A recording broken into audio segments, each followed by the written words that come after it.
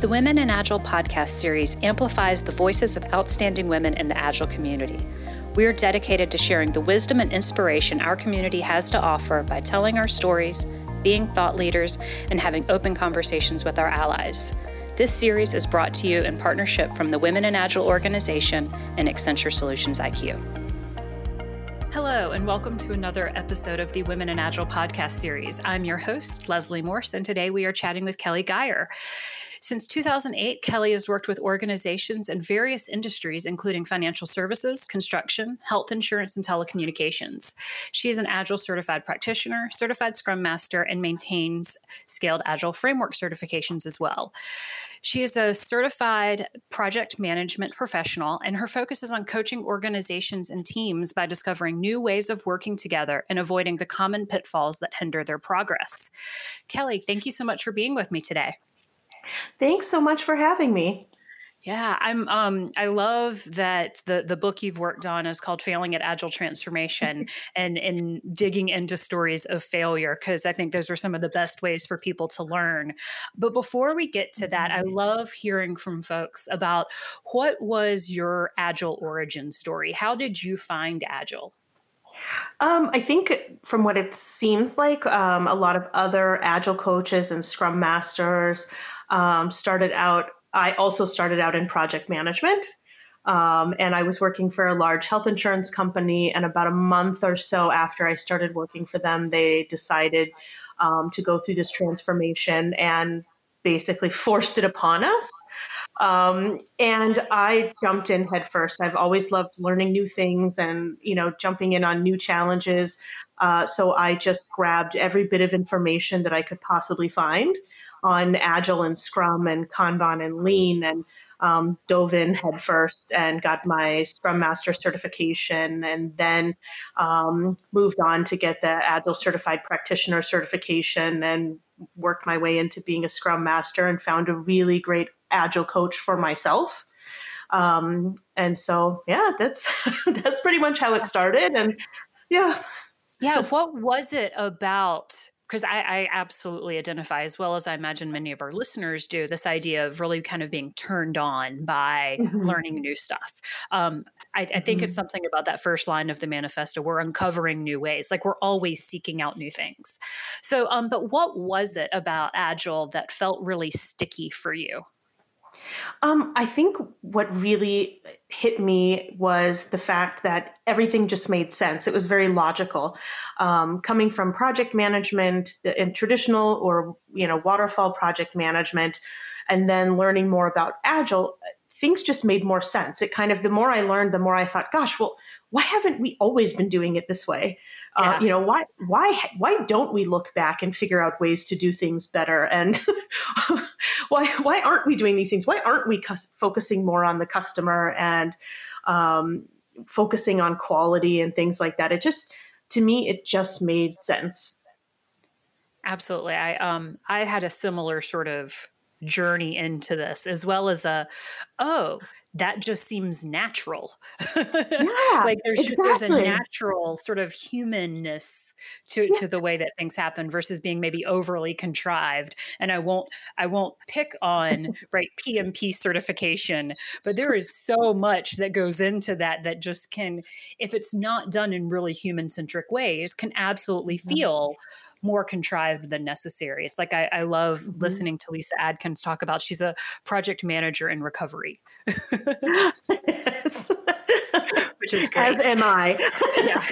As to your point, many of us in the Agile community. Yes. And so, you talked about kind of starting to work with organizations in 2008, finding Agile. What have you noticed about, your own journey as a woman within our community, or perhaps maybe observed about the role of women in our community over the years? I really have discovered that, with the first organization I worked with, they had a very even mixture between men and women in the development teams. Oh, that's great. Which was amazing.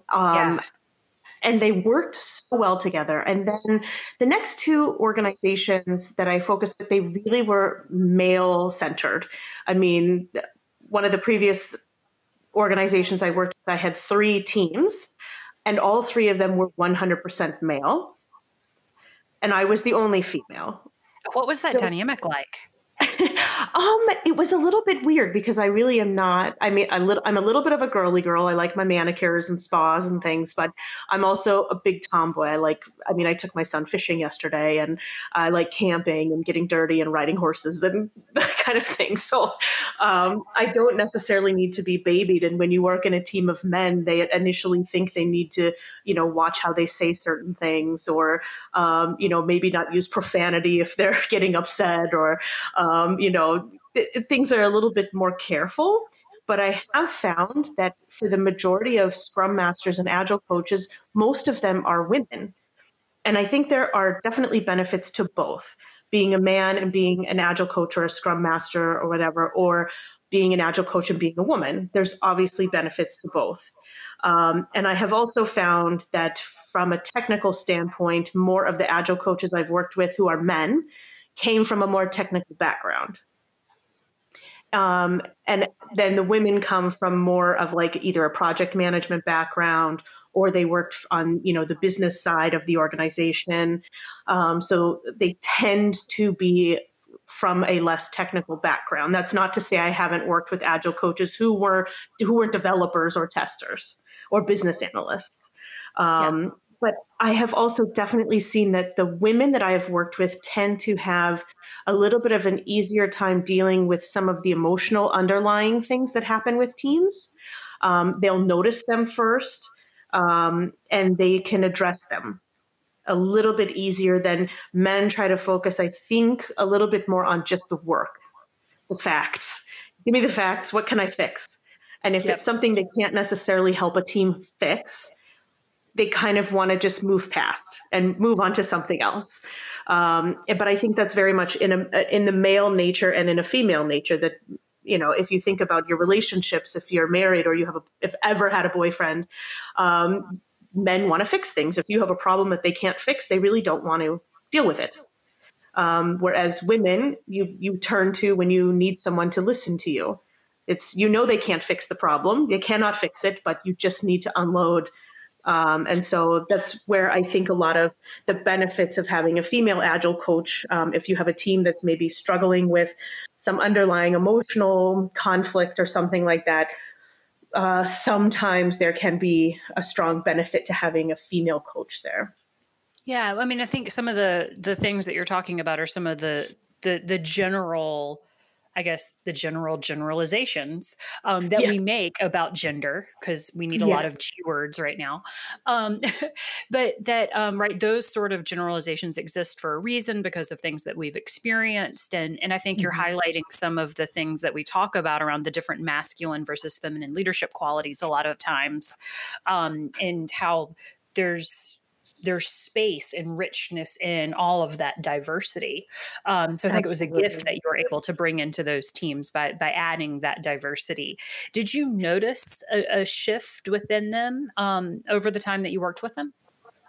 I did. I actually used it to my benefit to kind of have fun with the teams and bond with them a little bit. One of the first retrospectives that I did with the 3 teams that I worked with previously, where it was all males, I kind of joked with them a little bit and I said, okay, you know what, for our retro, I heard men really love talking about feelings. So we're all going to talk about our feelings today. And they all looked around like, oh my God, now this is me, the American, now working in Europe. So they had this look of panic. And I said, okay, no, everyone calm down. No one's going to be crying and we're not going to be singing together and things like that. And, making voodoo dolls or whatnot. But I want to talk about, like, here are kind of 4 main values of, the Agile Manifesto, and, people interactions and things like that. And I want you to tell me how it makes you feel. Do you feel like the team is, really embodying these things, or do you feel like there's some work that needs to be done? And so I've tried to use it to my benefit, that getting to really what is the heart of the issues, because those teams at the time were still fairly new to Agile and I was a new coach. So I wanted to address a lot of the misconceptions people have. If it's okay, well, yeah, this value or this principle, I don't really understand why we don't plan anymore. And it's like, oh, no, okay, here, let's talk about this. I can understand you would be frustrated if you think agile means no planning. Yeah. And as you know, that's not what it means. But Right. it's something very common that happens in organizations. Oh, agile means you don't have to plan, you just start working. Yes. That's what, if we could get rid of all of those misconceptions, well, perhaps there would be fewer of us that need the jobs that we have. So maybe I don't want to get rid of all Yes. those misconceptions. Right. Yeah. So let's sort of move and dive into the book that's available that you've Mhm. worked on, which is Failing at Agile Transformation. And like I started us off, I said I love stories of failure because I think there's so much richness in Mhm. the vulnerability of just having people model what it's like to talk about times they messed up, as Yeah. well as, oh wow, like I start to see this happening around me. Maybe I can take a proactive jump. So, what was really the inspiration for you to take the time to sort of write this down? Sure. I started noticing a lot of similarities because I worked for three organizations back to back to back that were in the same time frame with their transformation. And Hmm. I started noticing a lot of similarities, a lot of questions, a lot of the same misconceptions. Um, and at the same time, the organization where I was working was really trying to push this failure culture. Fear of failure and failure being okay. And so it just came to mind, like, there are so many books out there on what you should be doing to be agile and how to do Scrum and how to be lean and how to be an agile transformation and how to be an agile leader even. And I didn't really find a ton of resources about what not to do. Yeah. Um, and in order to find those things out, somebody had to make those failures, right? Somewhere I worked had to do these things that made me think, that's really hurting the process. Yep. And so the book, Failing at Agile Transformation, How to Sabotage Your Agile Journey, really came about from my own experience and from people asking, like, okay, like, is this organization, is this place where we work, this is what I'm seeing happen and I don't like it. And did you see it at your other organization? And is this common with this agile thing? And so I just started kind of collecting these similarities and talking to other agile coaches and asking, like, okay, I have seen this and I've only worked for a handful of organizations that are working in this way. And do you guys see the same thing? And do you see any other things that I have missing? And there were, of course, a ton. Like I noted down like 8 major categories, right? But there are like hundreds. Yeah. But I really wanted the book to be short, that you could read in an evening. You could take a bath and read it in the bath and be done. I, for one, have 2 kids. I don't have time to read like a 500-page book that's super technical and whatever. I really wanted something simple, to the point, and done and easy. That's great. And then I just think it's also just really great that you took the time to do that, because there's many of us that maybe will dabble in blogging, or maybe we're serious about blogging, or might be writing articles on Medium. But that edge of being like, I'm going to work on a book and I'm going to, because you self published, right? Right. Yeah. Yeah. Amazon. Yeah. Yeah, through Amazon, right? I'm going to figure out how to make all of that work and I'm going to put these pieces together. Like that's a thing that I think in our mind is like such a gigantic hurdle and like I can never do that. So what was it sort of that you unlocked within yourself to really lean Mhm. into that adventure? I love sharing. So I do have a blog, Mhm. and I love reading blogs. Like that's one of the biggest ways I learned a lot about Agile, because I would read, articles from one person and uh, an article with an opposing opinion from another person. And then Yeah. I would form my own opinion, right? And so I love getting information. And when I learn something new or interesting or something that I find useful, I think, well, I can't be the only person who finds this information helpful. Yep. How can I get it out there? And so I started the book actually as more like a kind of a manual, I guess, for the place where I did work. And then as I was writing it, I thought, well, this is only one organization with, a couple hundred employees. There's got to be probably more people that work at other organizations and even in other countries who might find this useful. So I'm going to find just the easiest way and the least expensive way to get it out there and exposed so that it's not only a short, easy book, but it's an affordable book. Right. So that's kind of the angle that I took with it. And what would you say you learned most about yourself through that journey? I learned exactly what I'm capable of. I am extremely busy. I am working full time. I have a toddler and a teenager, boys. I enjoy cooking. I have a husband who I like to spend time with together as a family and alone, just him and I. Um, and I like to try to make friends, and I like to go sightseeing and traveling. And I like sharing information. So this was something that it was a labor of love for me. It was something that I proved to myself that if I really want to do something, I will make the time and make it happen. I said, Kelly, I noticed you did not list sleeping in that set of activities. Nah. Who needs that? There's plenty of time to sleep when we're dead. I was going to say, I completely disagree, right? What is it that you do to keep a balance, to maintain that energy? Because like your energy, even just in this conversation, is really infectious. Oh, thank you. Thank you. I think the key is to focus on what you really love doing. And I say this all the time. I mean, I just had a team event today with one of my brand new teams. And I said, I focused on employee happiness. And it was like, you guys, I want you to be a happy team. I'm happy in my job. I come to work every day and I'm happy. I love it. And go ahead. I would say we spend as human beings way too much time at work to come to work every day and feel yucky about it, or wake up in the morning and get that pit in your stomach of like, I just don't want to go do it. Like that is just so tragic and sad to me.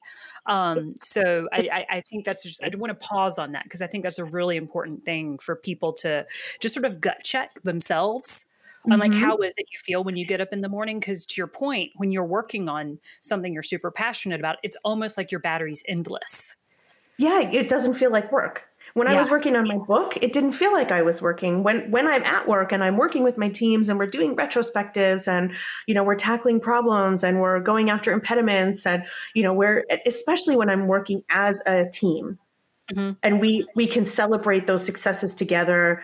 And we're really getting things done and moving forward and making progress. That's exciting to me. That's fun.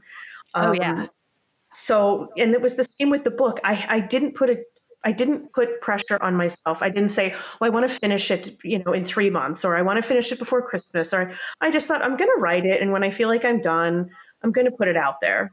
Like, what's the worst that could happen, right? Yeah. Nobody buys it. Okay, fine. But I still enjoyed it. So I don't care. Yeah. I said, I know one of the, I want to write a book. I want to write a book. And you talk about it and then people start asking you, well, have you worked on it yet? And you're just like, no.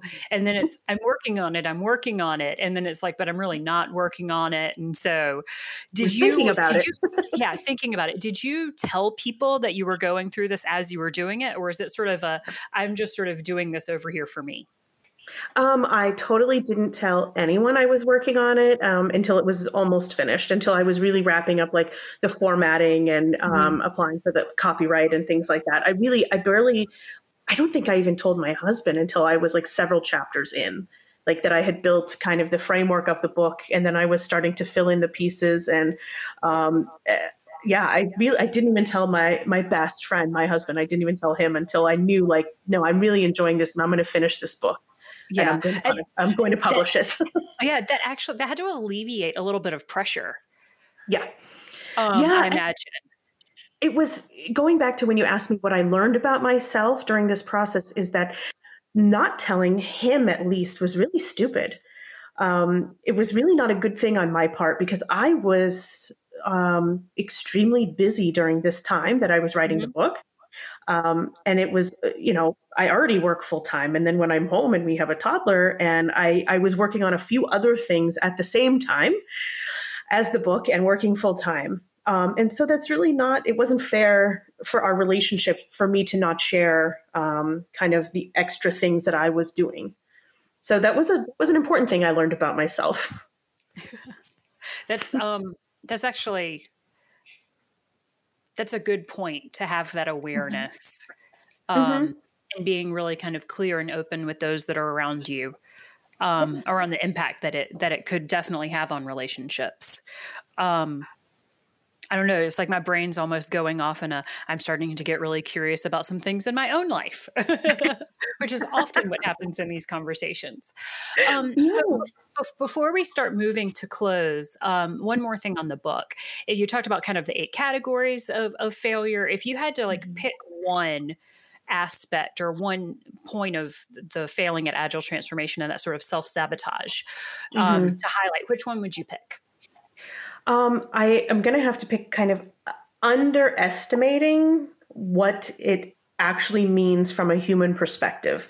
And I think that kind of covers a few of the different 8 topics, Mhm. because it's kind of underestimating. A lot of companies assume like we're going to be agile, and this basically means we're just changing the way we do projects. That's a huge underestimation, right?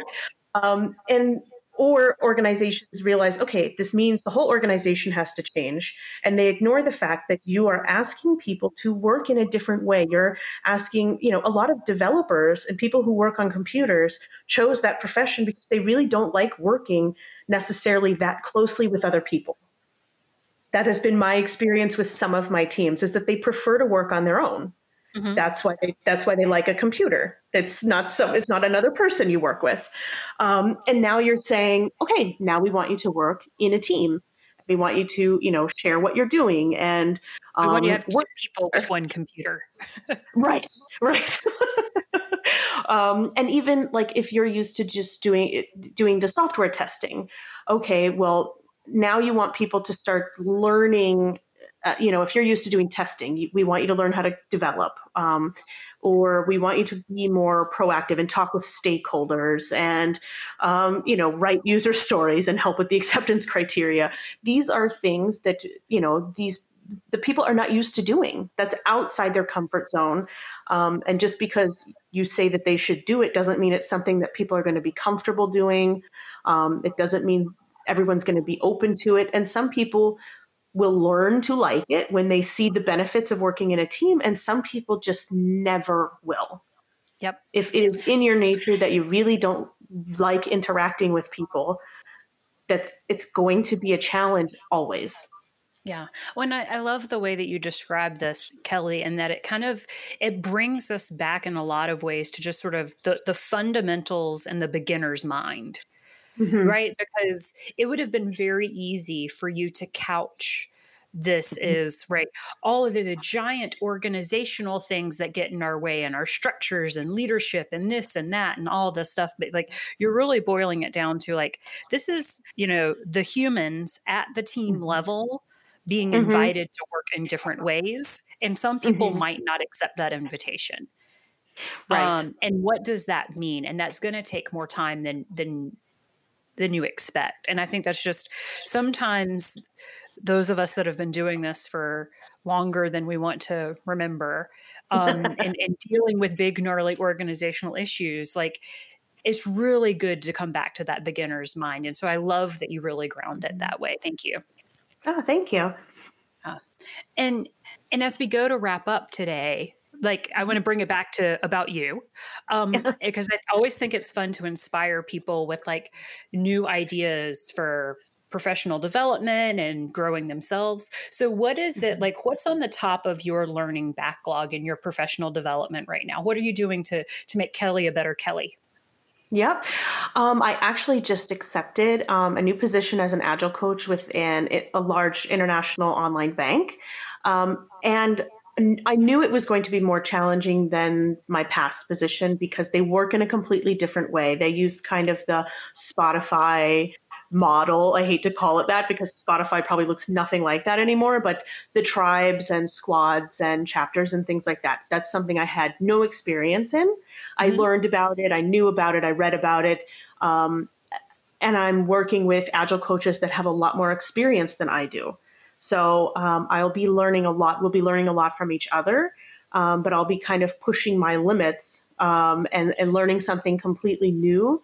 And I am in the process of trying to get an approval for some training to go to Brussels to learn this. It's kind of a new way of innovating with customers. It's a very structured way of using your customers to help you innovate. So those two things there, yeah. Oh my God. I learned a little bit about it already, and it's like a week-long course, and I hope I get the approval because I really want to go. It's a really fun, like I said, it's just a really fun structured way to go talk to your customers face to face. And if you have an idea, we think this might work, you will go show your customer, ask them if this is something they'd be interested in. Yeah. Yeah. What's the name of that course, or is there sort of a name for the approach that we can share with people? It is. It's actually, it's called PACE with ING. Okay. ING developed it, and there are some, it's not like top secret from ING. They have some, I think they have either a podcast or something on YouTube about it. And there might be an article or two online too. It's really cool. And again, it's one of those things where it's like, yeah, this makes sense. Like, just like Agile, like this is so logical. Why haven't we always been doing this? That's what awesome. I love about it. So that's great. Awesome. Well, I hope you get in the class. Yes, and then you'll have to blog about that too. I really will. Awesome. Well, what final wisdom do you want to share with our listeners today, Kelly? I think going to just your last question is keep learning, because there's always something new with Agile. Agile is old. I did a presentation not too long ago about kind of Agile for non-IT people. And the first slide was what Agile is not. And the first item on that slide was Agile is not new.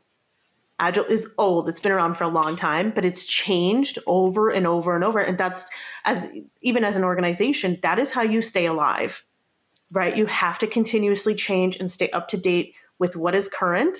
And so if you learned about Agile 20 years ago, and then you haven't learned anything since, you know nothing at this point. You have to keep up. So whether it's blogging, or there are several podcasts out there, including Women of Agile. But there's so much information out there. There are conferences all over the world that you can go to. There are books. There's, the information is limitless. Yeah. So, and of course, there's my book that's free with Amazon Unlimited Kindle. So, so the information, a lot of it is free. Yeah. That is. And I think that's one of the things that I really love about our community as a whole, is there's just so much giving and sharing. And to your point, right? People sharing with conflicting opinions and not having an issue leaning into that open disagreement and debate in public forum, because I think actually like reading through that, to your point earlier, helps you really kind of formulate your own opinion. And if you just keep surrounding yourself with others that have the same opinion you do, I really do think it limits your growth.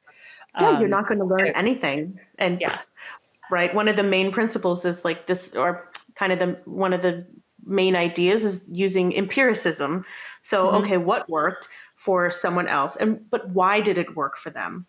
So that same approach may not work for you, but if you understand why it worked for them, you may come up with something better for you or your organization. Yep. Context is king. Yes. It is. It is. Well, Kelly, thank you so much for chatting with me today. I really enjoyed it. Thank you so much, Leslie. Yeah. And thank you all for listening to this episode of the Women in Agile podcast series. It's brought to you in partnership from the Women in Agile nonprofit organization and Accenture Solutions IQ. We hope you've learned something new and invite you to tell a friend or a coworker about the podcast. You can go online to womeninagile.org to learn more about our initiatives and find additional inspiring podcast conversations. Thanks for listening to this Women in Agile podcast episode.